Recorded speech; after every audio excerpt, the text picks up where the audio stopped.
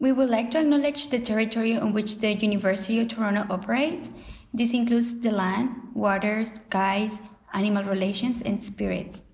For thousands of years, it has been the traditional land of the Wenda, the Haudenosaunee, and the Mississauga of the Credit River, who are the signatories of Treaty 13. Today, this meeting place is still the home to many Indigenous people from across Turtle Island, and we are grateful to have the opportunity to work, play, create, and connect on this land. We recognize that this acknowledgement is necessary due to processes of colonization that have occurred on these lands and continues to take place.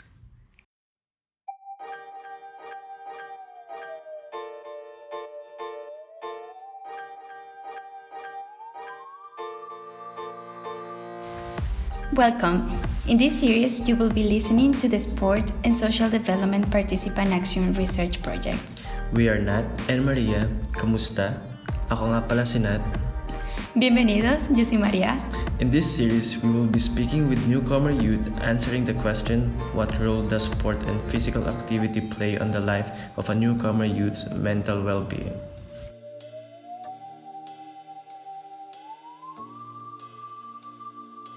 Hi everyone, today I will be doing a little bit of storytelling and share with you my experience so far since I moved here in Canada.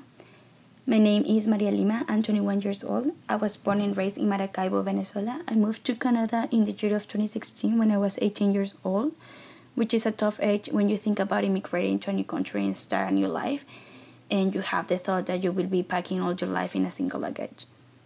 When I arrived in Toronto, I encountered many challenges, and one of them was the language, that I had the knowledge of it, but I wasn't confident enough to actually talk to anyone in English.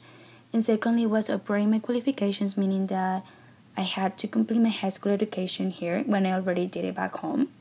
So all that in order to start my university path. My first year in Toronto was one of the toughest.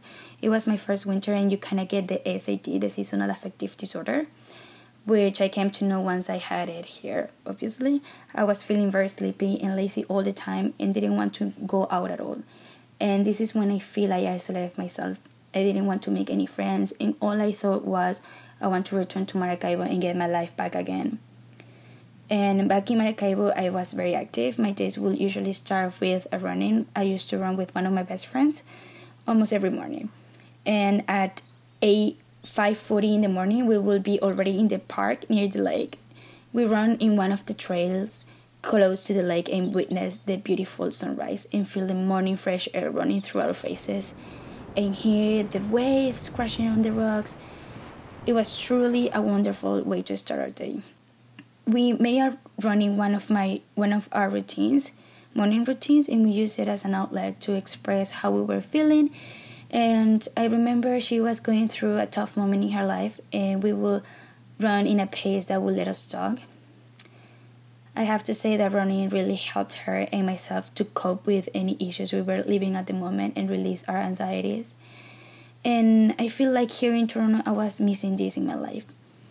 It took me time to accept that I will be starting a new life here, and I was refusing to do or try something new. I was so focused on just returning to Maracaibo and all the things that I left and all the things that I used to do that I wasn't doing in here.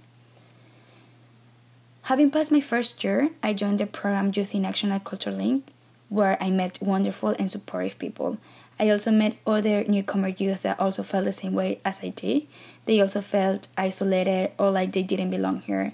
And I think that having that immigration experience in common allowed me to connect more with them and feel that I wasn't the only one who was feeling that way. At Youth in Action, I felt so much like me.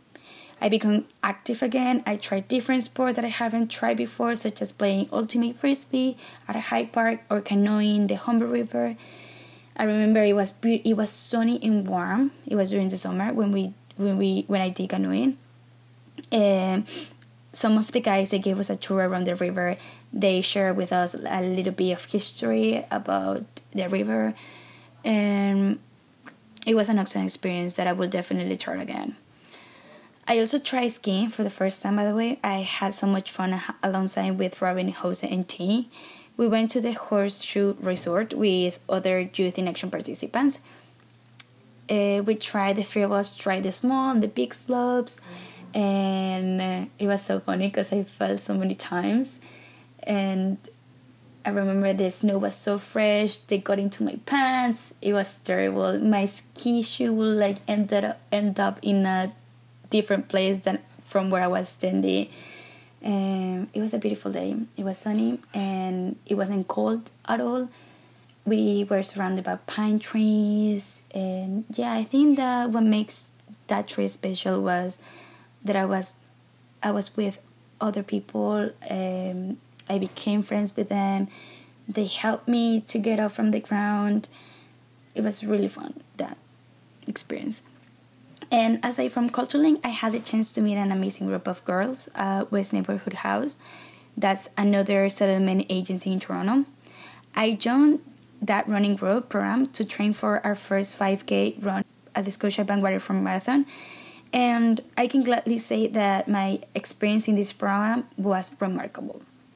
The Parkdale Road Runners women not only coach us for our first marathon ever, but they taught us many valuable lessons that I will forever treasure and carry with me and share with other people if I have the chance to.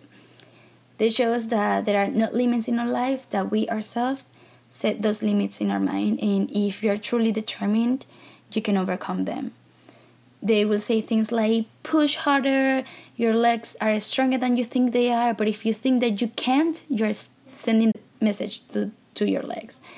And they'll say things that it's good to do things out of your comfort zone, that you have to dare and aim to be better each day, because that is running. To see your progress daily and be aware of each little step you make forward that takes you to your final goal.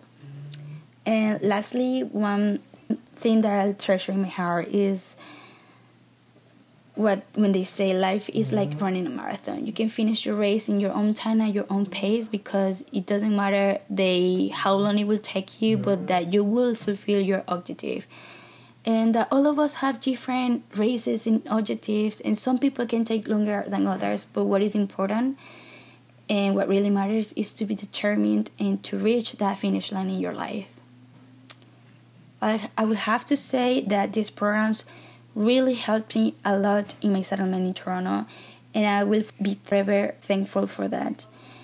If I have the opportunity to meet myself back then when I arrived in Toronto, this is the advice I will give. I'll say it in my native language first. Persevera a pesar de las dificultades y obstáculos, porque eventualmente todo lo malo pasará. Which it translates into, you have to persevere despite any difficulty or obstacle, because eventually everything that you're going through will go away.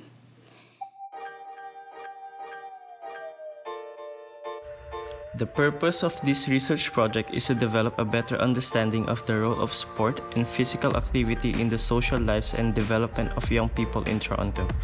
This project is delivered in partnership by Hart House, the University of Toronto's Faculty of Kinesiology and Physical Education, funded by the Early Research Award in the province of Ontario. Thank you to Carly Stasco, Brittany Duan, and the student podcasters Tony Luan, Sabrina Bathwaite, and Micaela Gonzalez at Hart House for all your support and patience.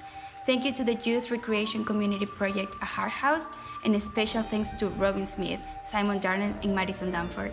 Thank you for listening, and check out the next episodes to hear more stories of newcomer youth experiences with sport and physical activity. Boom!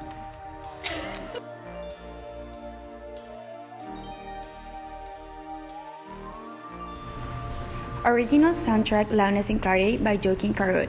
Be sure to check out his SoundCloud link in the show notes.